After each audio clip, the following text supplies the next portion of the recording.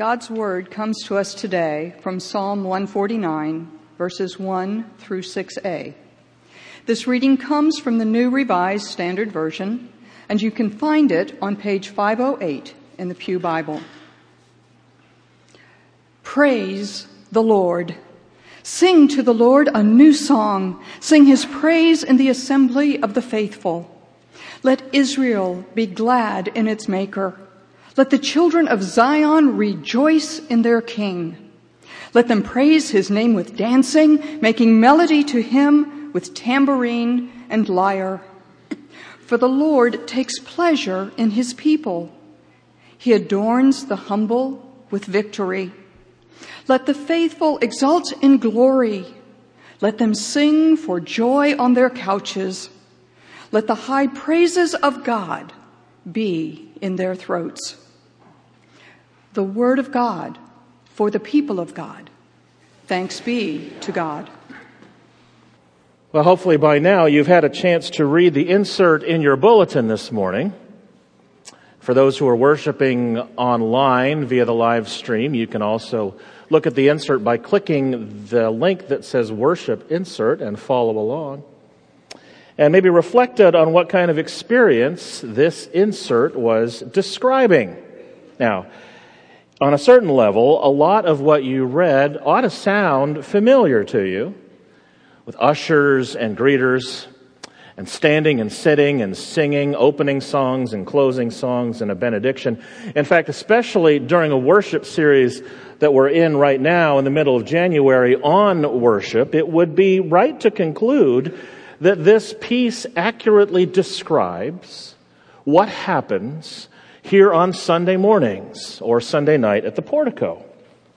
But what if I told you that as I was writing this piece this morning, I was writing it several years ago, not in a worship service at all.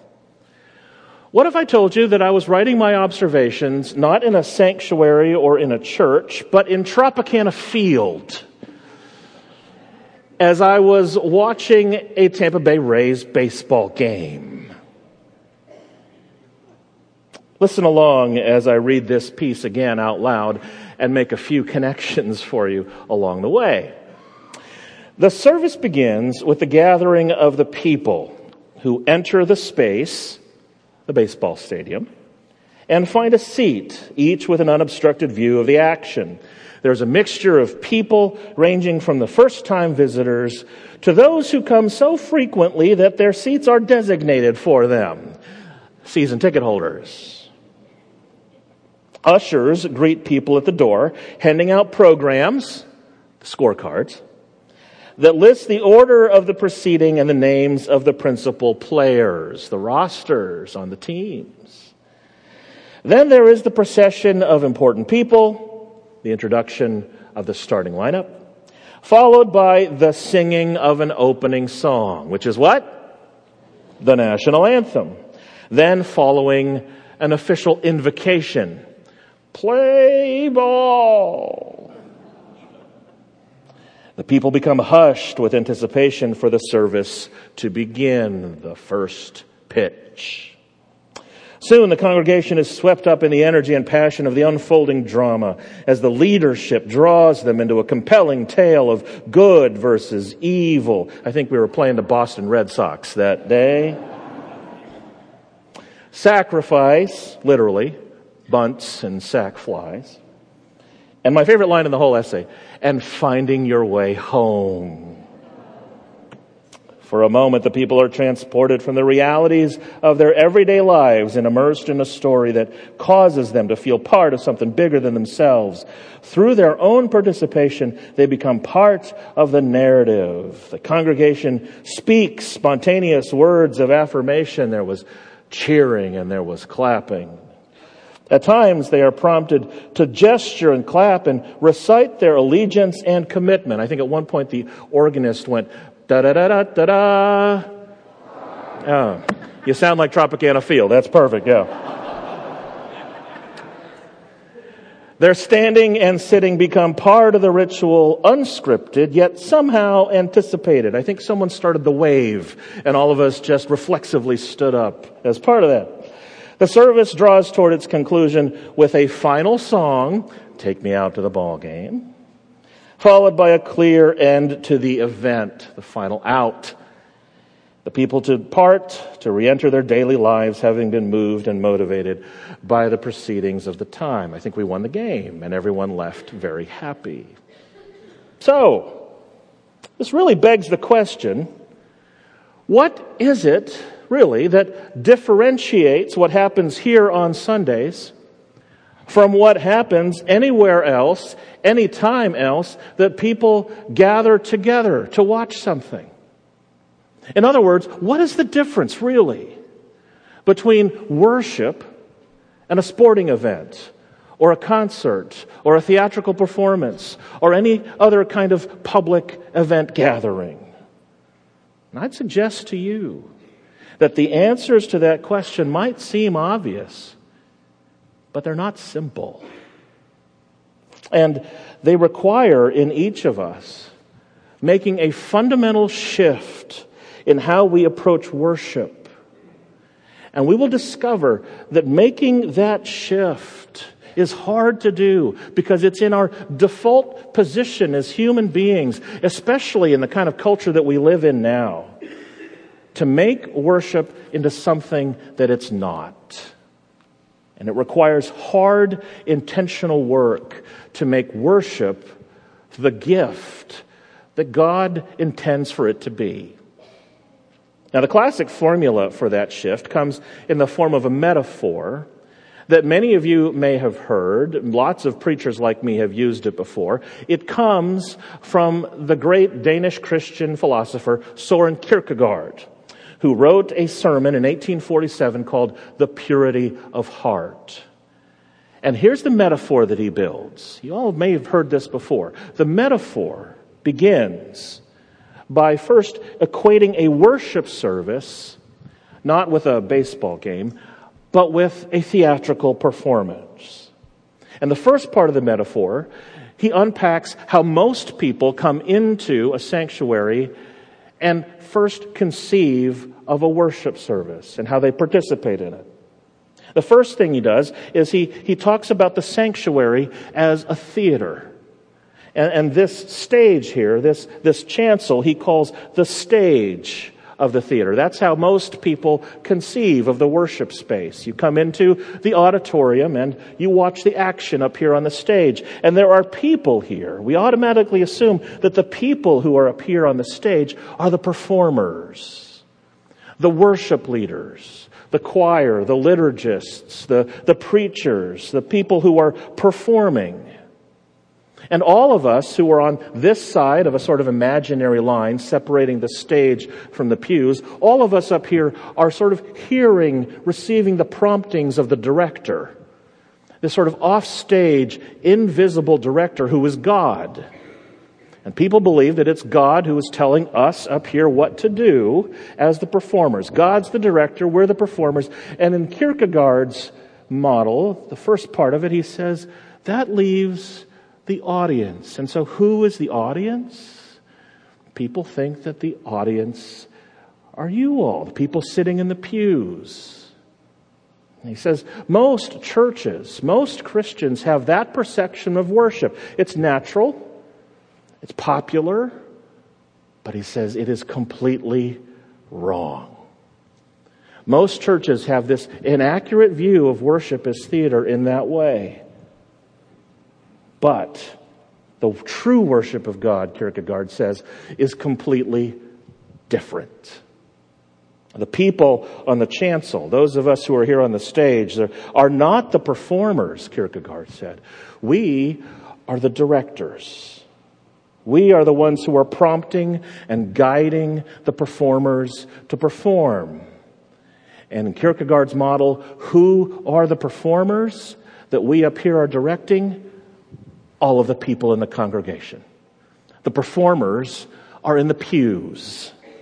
And it is the work of the people there to perform, songs of praise, offering prayers, reciting the words of the liturgy, renewing with great humility our commitment to God.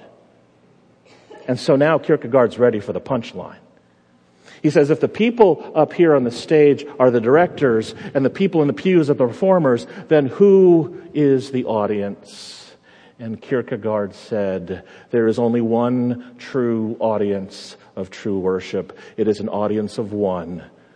God is always the audience of worship. It's a powerful metaphor. Some of you have maybe even heard it before. And I would say that we all need that reminder of what worship is. Because it's much too easy to drift back into our preferred way of thinking about worship, making it more about meeting our needs. But worship is not about entertaining us. Worship is not about making us laugh. Worship is not about making us cry. Worship is not about meeting our needs. It's not entirely about coming here just to be fed or getting what we need. Worship is not about getting what we need in order to make it through the day. It's not about getting what we need to make it through the week. Those are earnest reasons. Those are honest reasons that I've heard and even offered as to why people make the decision to get out of bed on a Sunday morning and come here so that they can get what they need to make it through the week. But worship is not about us. Worship is not about us. In fact, let's say that together. Worship is not about us. Because if it were, then you all could be theater critics and consumers. And you all could make evaluative comments about all the stuff that happens up here on the stage. And you can judge for yourself the excellence of the performance. You can gauge the quality of the music, whether it fits your preference or your style. You can judge the sermon and see how dry and awful and long and boring it is. We could get away with asking the question, did this service do it for me? Did the music move me? Did the sermon inspire me? Did the prayer uplift me? But let's say it again, even louder. Worship is not about us. Because if it were, we wouldn't have to come, frankly. Because if the only reason for coming to worship is to get a pick-me-up or to be entertained, then frankly, there's a lot of other things we could be doing on a weekend to get picked up and entertained.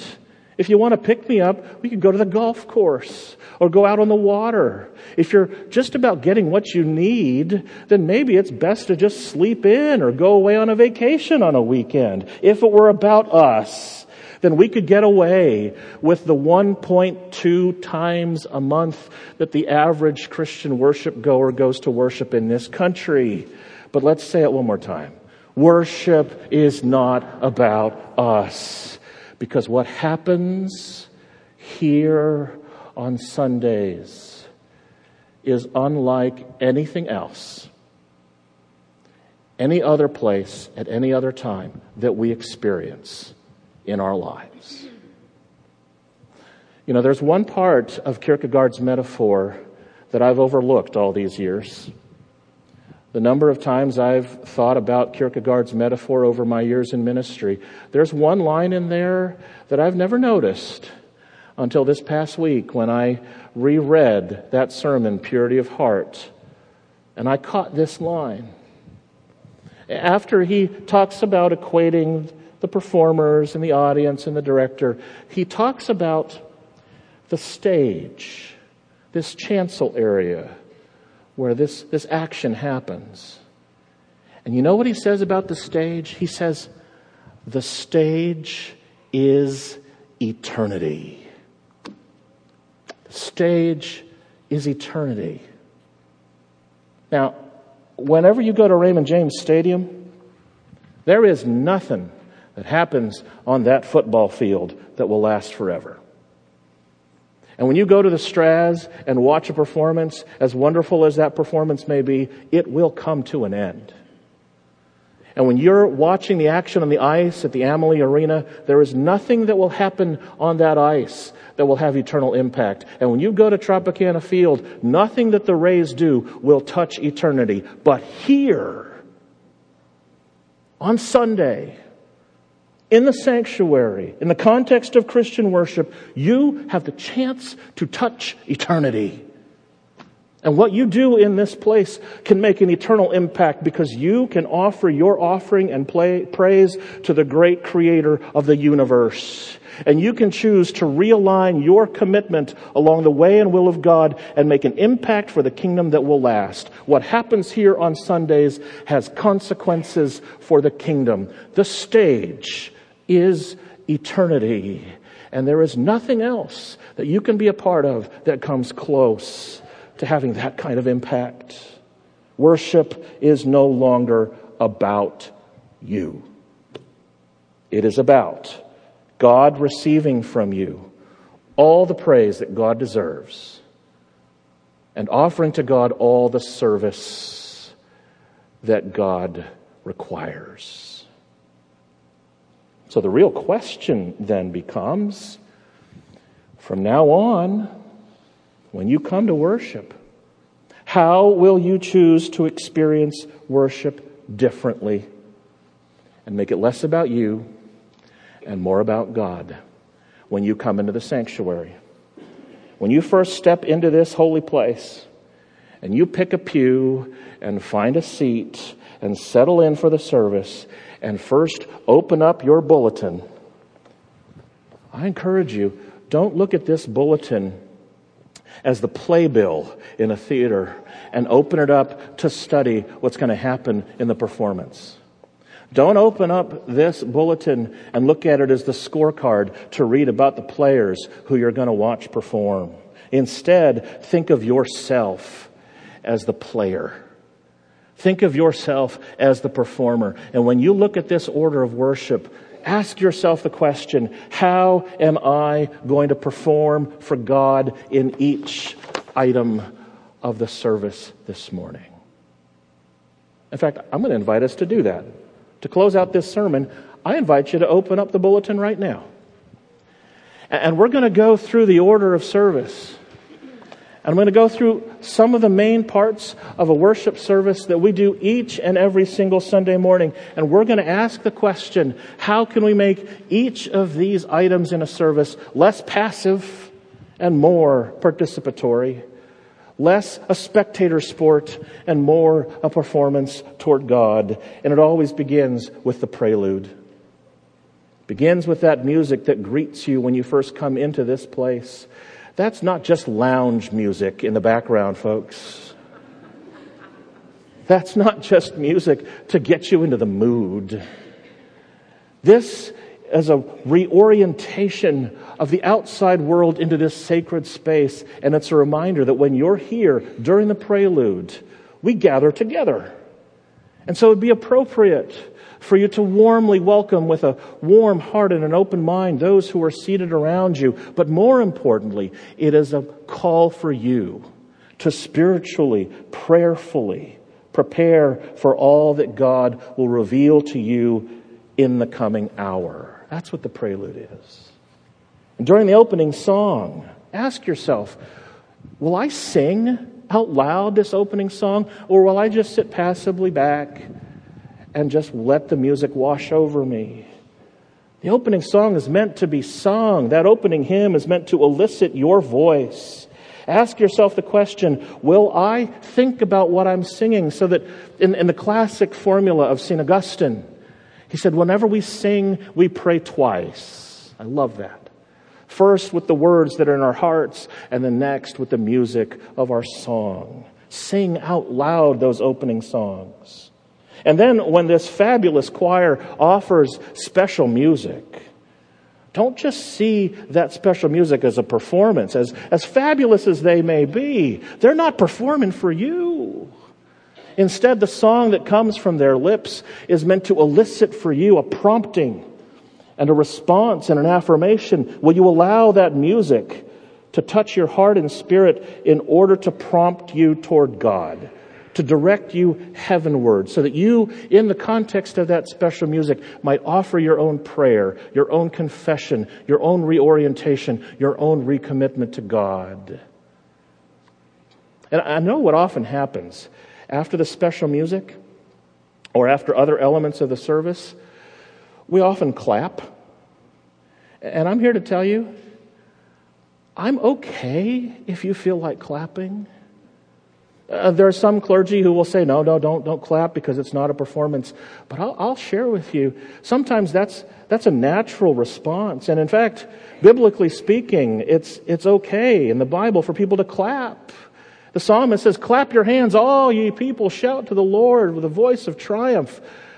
But clap, not as an evaluative statement of the performance, not as an affirmation of what the performers have done for you, but do it prayerfully. As a statement to say that something in that piece has elicited in you something that has drawn you closer to God, and because of that, you are offering your praise and your offering and your prayerful attention toward God. You can clap, not as a response to the performance, but as an act of prayer that moves you in a new position and a new commitment to God. How about the congregational prayer? We do that on just about every Sunday. We often think that the congregational prayer is just a chance for us to sit there and listen, or to close our eyes and go to sleep, or what have you. But often it's just one voice. It's just a clergy person who reads a prayer or recites a prayer, and we think that the prayer is just a passive experience. But what if that congregational prayer were inviting participation?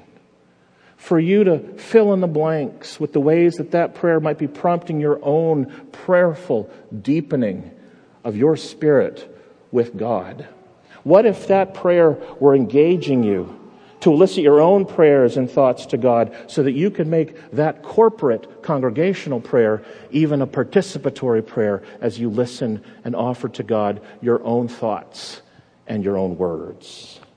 And when you hear the Scripture, oftentimes when we hear the Scripture, we just sit back and we listen, or we read the words on the screen. How about if, as you're reading the Scripture along, you're asking the Holy Spirit to begin opening your heart and your mind and your eyes and your ears to new awareness, new insight and understanding of what that Scripture might reveal to you, so that it's not just one person reading, but it's one person inviting all of us to experience that Word together.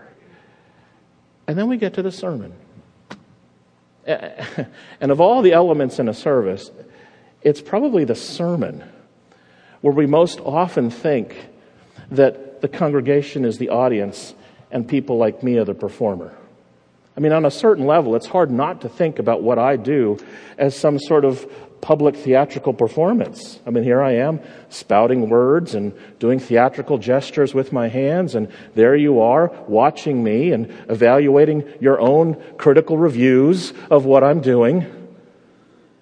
But thank you, Vicki. Amen, she says. Every theater has a peanut gallery, and so that one's right over here.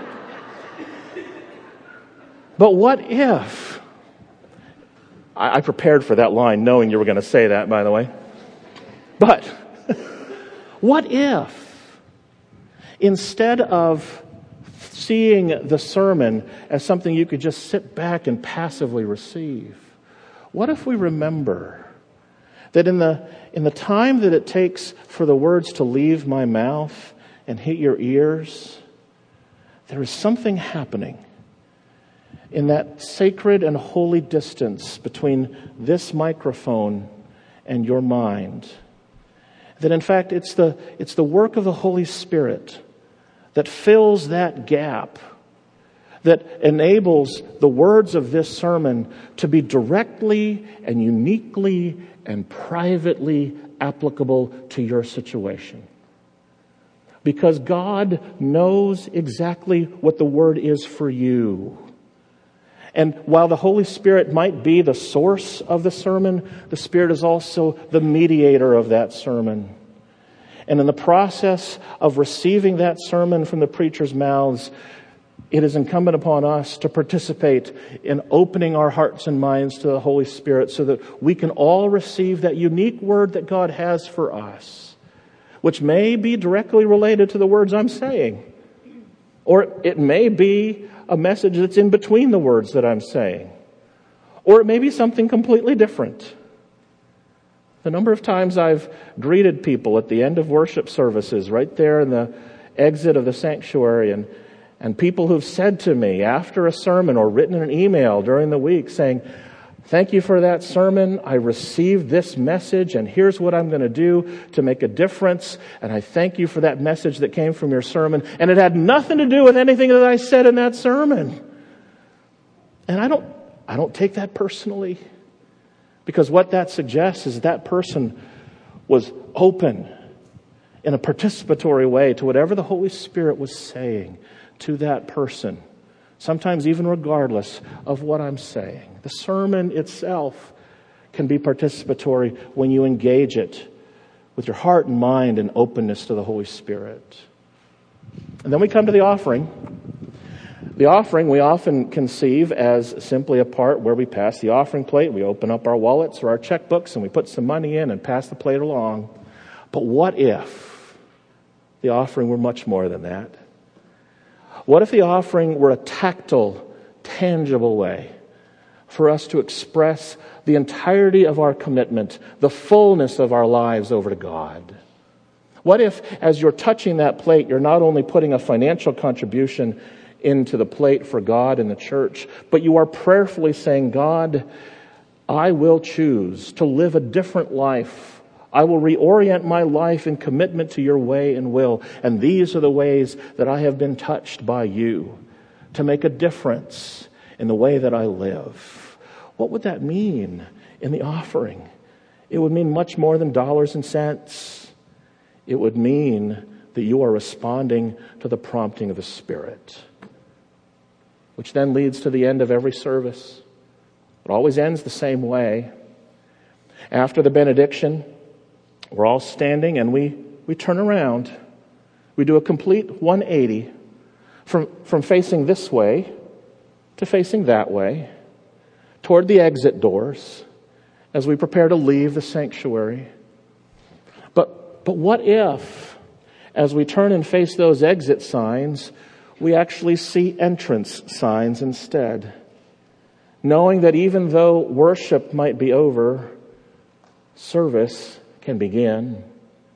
As we re-enter the real world out there, a world full of brokenness and hurt, a world that is in need of good news, maybe as we leave, we can be fully recommitted to entering a world and being ambassadors for God's hope and light and life in the world, so that eventually, when we leave this place, we carry the worship of God into every aspect of our life.